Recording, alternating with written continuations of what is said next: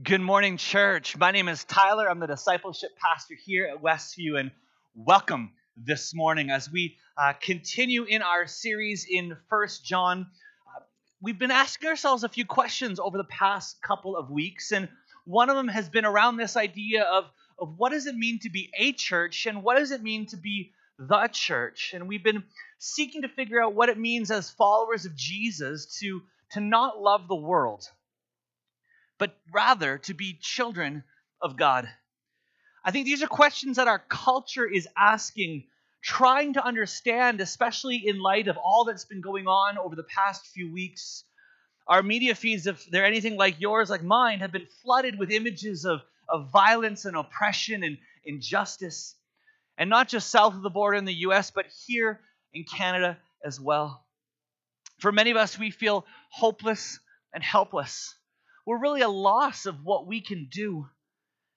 I began putting this message together back on June the 2nd, which, if you remember, was this Blackout Tuesday, this day where we were to shift our focus away on our social feeds from posting about anything we did that day, what lunch we ate, posting about cat videos or whatever. And it was instead a shift towards listening and learning, a shift towards understanding what's going on. And I've asked myself a number of questions over these past few weeks. Questions like, what should I do? What shouldn't I do? What should I say? What shouldn't I say? Maybe you yourself have felt that same internal conflict. But to stay silent, to say nothing, seems to go against everything at least I read in the scriptures. And it goes against what our text says this morning. It's even interesting, depending on what translation of the scriptures you have for this portion of 1 John chapter 3. For some of you, the title above this text will say, Love One Another. For others, yours may say more on love and hatred. And regardless of the title, the intent of this section of scripture is to help us recognize that love and hatred are not recent developments. It's been a reality for quite some time. So the question maybe we need to ask is, so what can be done? But I think before we go any further this morning, we need to spend a few moments in prayer. So pray with me. Jesus, I thank you for this morning. Again, for this chance to gather at home, to worship you, to have church, to be the church, and to live lives on mission where you have called us. To love one another as you have instructed us from your word this morning. And so I pray, Jesus, you would speak to us, challenge us, convict us, equip us, excite us for the work of ministry, for what you are still doing in and through your church, your people. And we pray this in Jesus' powerful name. Amen. So if you're watching this at home, again, on our website, we have a number of things in which you're able to download. And one of those on our sermon page are our sermon notes. And I just invite you, if you're using those, to grab those, to download those, to have them with you as we navigate through the sermon. Our first point this morning I want us to look at is this idea of loving one another. Verses 11 to 15. Let's read them together, shall we? For this is the message you heard from the beginning. We should love one another. Do not be like Cain, who belonged to the evil one and murdered his brother. And why did he murder him? Because his own actions were evil and his brothers were righteous. Do not be surprised, my brothers and sisters, if the world hates you. We know that we have passed from death to life because we love each other. Anyone who does not love remains in death. Anyone who hates a brother or sister is a murderer. And you know that no murderer has eternal life residing in him. As John begins this second half of this chapter, he shifts from where in the first part he began to speak of the difference between those who live in darkness and those who live as followers of the light, as followers of Jesus. And now he shifts to the quality of life that followers of Christ can expect as they live out this love for one another. If the first part of this chapter was the what, this second half of the chapter is the how. And so he begins in verse 11 essentially saying the same thing since he said at the beginning for the bulk of this letter. For John, there isn't much that he wants to get across to his audience, and for us for that matter, other than a few key points. And as we've seen so far in this sermon series, this call to love one another is of the utmost importance to John. And so again, in verse 11, we read, "For this is the message you heard from the beginning. We should love one another." This idea of love echoes back to the beginning for John. And not just the beginning of this letter, as he instructs in chapter 2, verse 7, when he says, "I am not writing you a new command, but an old one." But he's also echoing back to his own gospel and to the beginning of scriptures themselves. Yet rather than setting up a story of how followers of Christ ought to love one another, John chooses in this portion of the scriptures to go in a different direction. So John here, beginning in verse 12, shares what would have been an all too familiar story to his audience of what not to do. And so in this example now, John shifts this focus on to Cain and how Cain took life, how he failed to love his own brother. In verse 12, "Do not be like Cain, who belonged to the evil one and murdered his brother. And why did he murder him? Because his own actions were evil and his brothers were righteous." You see, John is anchoring how not to live in community, how not to effectively show love to one another. And he does this by bringing up to his audience what would have been an archetypal story. This is a kind of story that God's people would have shared generation after generation with one another, to serve as a reminder of what it looks like when our hearts are not aligned with the very heart of God, when we choose evil over good. And John then makes this transition in verse 13 to compare the hearts of those who are in the world, who are not following Christ, and what Christ's followers can expect. So pick it up with me in verse 13 and 14 and 15. "Do not be surprised, my brothers and sisters, if the world hates you. We know that we have passed from death to life because we love each other. Anyone who does not love remains in death. Anyone who hates a brother or sister is a murderer, and you know that no murderer has eternal life residing in him." I know that many of you watching perhaps this morning, you grew up in an era where Christianity was more or less the official, unofficial religion of Canada, or at least it seemed that way years ago. You grew up where it seemed like almost everyone went to church, or at least they went to Sunday school. And for those who found themselves in pastoral leadership, to those at that time were pastoring churches, this was a position seen by many in the community and in the culture of something of great respect, of honor, of accomplishment. So let me ask us this morning, could we say the same today? Could we say the same? Probably not, if you want to be honest. And I don't know about you, if you feel the same way, but maybe we're actually better off. Better off, let me explain. Better off because I think there's less of this cultural Christianity where you identify with a faith system simply because that's what your parents believed. That many don't see Christianity as a mere golden ticket to Willy Wonka land. We'd probably call that heaven. And instead, those who follow Christ now do so genuinely. They do so genuinely out of a life-changing experience with the living God. For John, I think this would have been at the back of his mind as he wrote this letter. What would have been at the back of his mind as well, I think, would have been words that he had written earlier in his gospel. In John chapter 16, verse 33, let me read it for us. "I have told you these things, so that in me you may have peace.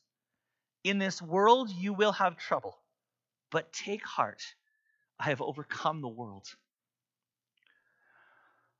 So maybe the question we need to ask ourselves this morning is, are we seeing persecution? Am I seeing persecution in my life, in our lives? In his book, Christ-likeness, The Goal of Discipleship, John MacArthur says this. He says, "The more like Christ you are, the more the world will treat you like they treated Christ. Maybe you don't see much persecution because there's not that much similarity."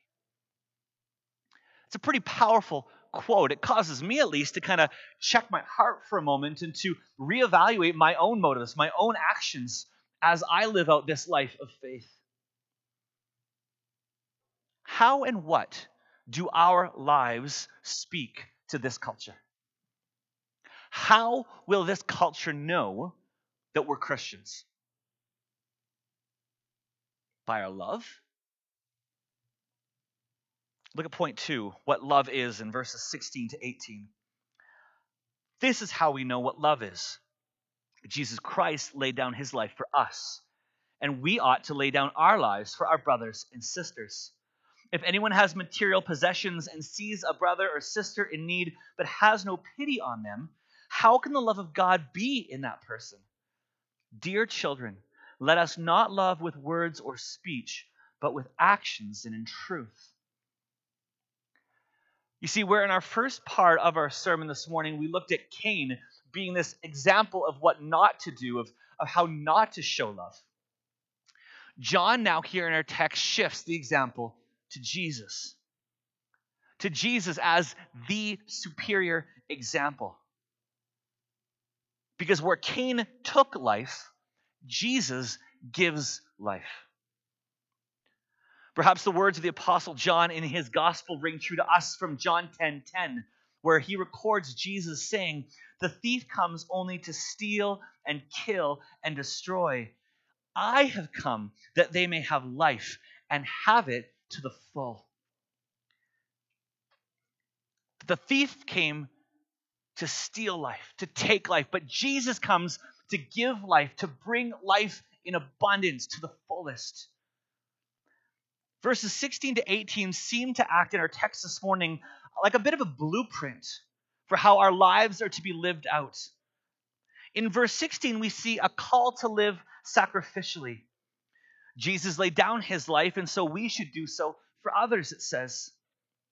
I think if we're to live out this gospel in the ordinary stuff of life, we're going to need to do so in a way where we put others first.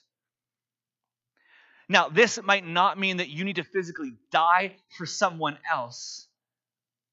We might not need to take the bullet, so to speak. But it does mean that we stop living a life that's all about ourselves. That we stop living a selfish life. And instead, in verse 17, the second piece is a call to live generously. If we have material possessions and see another person who's in need and we don't act on it, our text says, that we're failing to act like Christ. There's no question that for us in North America, we're rich. I mean, you may not feel that way given the last few months, depending on how your stock options have done in the recent economic downturn. But compared to the rest of the world, we're doing just fine. In 2015, 10% of the world's population, or 734 billion people, lived on less than $1.90 a day.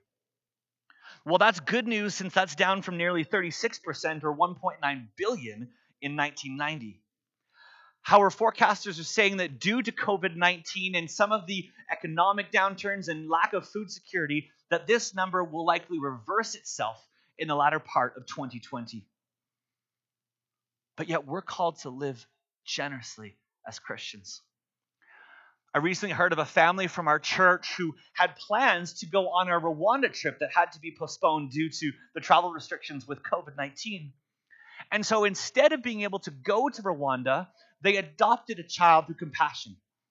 I think that's an amazing example of what it means to live generously in this time. And then in verse 18, it's a call to live boldly. We must walk the walk and not simply give lip service to our faith. This is one of those moments like Dale spoke out last week where John seems to take a bit of a narrow black and white perspective on this matter. He says, "Dear children, let us not love with words or speech, but with actions and in truth." So is John saying here that what we declare with our mouths, what we say with our lips has no value? no use for the cause of Christ? Well, if you just glance quickly at our text, you'd probably think that. But I don't think it's the case in our matter here. Because the scriptures contain a number of examples of Christ himself, not just living out the gospel, but speaking of it too. The Apostle Paul remarks in Romans 10:14, a great example of this. He says, "How then can they call on the one they have not believed in? And how can they believe in the one of whom they have not heard? And how can they hear without someone preaching to them?" As one commentary writer put it, love that fails to take the form of action on behalf of others is nothing more than religious rhetoric. It's lip service at best. But before I shift our focus further in our text this morning, let me spend just a few more moments looking at verse 16. Let me read it for us one more time. This is how we know what love is. Jesus Christ laid down his life for us. And I want to make sure we get the significance of what is being said here. Love equals sacrifice. It's not just our warm and fuzzy feelings. It's not just what you experience in the moment. This is the greatest act of love humanity has ever experienced. Why? Well, as Paul reminds us in Romans 5:8, but God demonstrates his own love toward us in that while we were yet sinners, Christ died for us. Church, I just want to make sure you hear that. While we were yet sinners, Christ died for us not because of the faith we have in him, but instead while yet we were still sinners. If you think about it, it doesn't really make sense, does it? It doesn't follow a logic that we would associate with how love operates, at least in our culture. For our society, love often presents itself in this way. If you do blank, fill it in, whatever that may be for you, then I will love you. Oftentimes, whether we want to admit it or not, for us, our love comes with condition. Our love comes with strings attached to it. There's something in the end that we want out of it rather than it just coming from us without anything in return expected. But not with God. There's no strings attached. This is the reckless love of God that we sing about as a church. Let's shift now to the final point of our text this morning. What love requires in verses 19 to 24. This is how we know that we belong to the truth and how we set our hearts at rest in his presence. If our hearts condemn us, we know that God is greater than our hearts and he knows everything. Dear friends, if our hearts do not condemn us, we have confidence before God and receive from him anything we ask because we keep his commands and do what pleases him. And this is his command, to believe in the name of the Son, Jesus Christ, and to love one another as he commanded us. The one who keeps God's commands lives in him and he in them. And this is how we know that he lives in us. We know it by the Spirit he gave us. And so as we begin to wrap up our message this morning, I'm drawn to verse 19. How many of us need rest for our souls right now? How many of us are burnt out? We're exhausted. We are finished with homeschooling our kids. We are done with Zoom meetings and isolation and working from home and everything else that has come at us in this season of life. We're burnt out. And so that John writes in verse 19, this is how we know that we belong to the truth and how we set our hearts at rest in his presence. If there is any feeling of criticism, of feeling less than, that for a moment we sense our hearts condemning us, we need to pause, church. And we need to adjust the lens that we're looking through. We need to look at things through the lens of the gospel, Because this is the lens that John is pointing us to in his text this morning. One author said it this way: we do not look into our hearts to see if we feel secure and then use this as evidence of our security in the truth. If our conscience is condemned, God overrides its verdict. This is possible for two reasons. God is mightier than our hearts. And second, he knows far more about us than we can ever imagine. As Romans 8:1 declares, therefore there is now no condemnation for those who are in Christ Jesus. My friends, hear me this morning when I say this. When our souls find rest in God, then we know he can take care of the rest. When our souls find rest in God, then we know that he can take care of the rest. And so we look at this final chapter, these final verses in this chapter, to see now what Christ expects of us as we live out our lives confident and secure in Jesus. And we read, and this is his command, to believe in the name of his Son, Jesus Christ, and to love one another as he commanded us. The one who keeps God's commands lives in him, and he in them. And this is how we know that he lives in us. We know it by the Spirit he gave us. What John is reminding his audience and us is twofold. First and foremost, to love God. That's what we're called to love God. And second, to love others. It's not really a new command, is it? No, in fact, it's one that has been prevalent through the beginning and middle and end of the scriptures. This is the sum of our spiritual journey. This is what we are called to as Christians. This is what we are to do as disciples. Author and theologian John Bloom put it this way in an article he wrote: the most loving thing we can do for others is love God more than we love them. For if we love God most, we will love others best. And hold on with me. He goes on to explain a little bit more. I know this sounds like preposterous gobbledygook to an unbeliever. How can you love someone best by loving someone else most? But those who have encountered the living Christ understand what I mean. They know the depth of love and breadth of grace that flows out from them towards others when they themselves are filled with the love for God and all he is for them and means to them in Jesus. And they know the comparatively shallow and narrow love they feel towards others when their affection for God is ebbing. This is why I believe that in all the scriptural commands to love God and love others, it is the love of God that is always first and foremost. Not that we love others less, but that we love others with the love that we have experienced by loving God with all of our heart, with all of our soul, with all of our mind, and with all of our strength.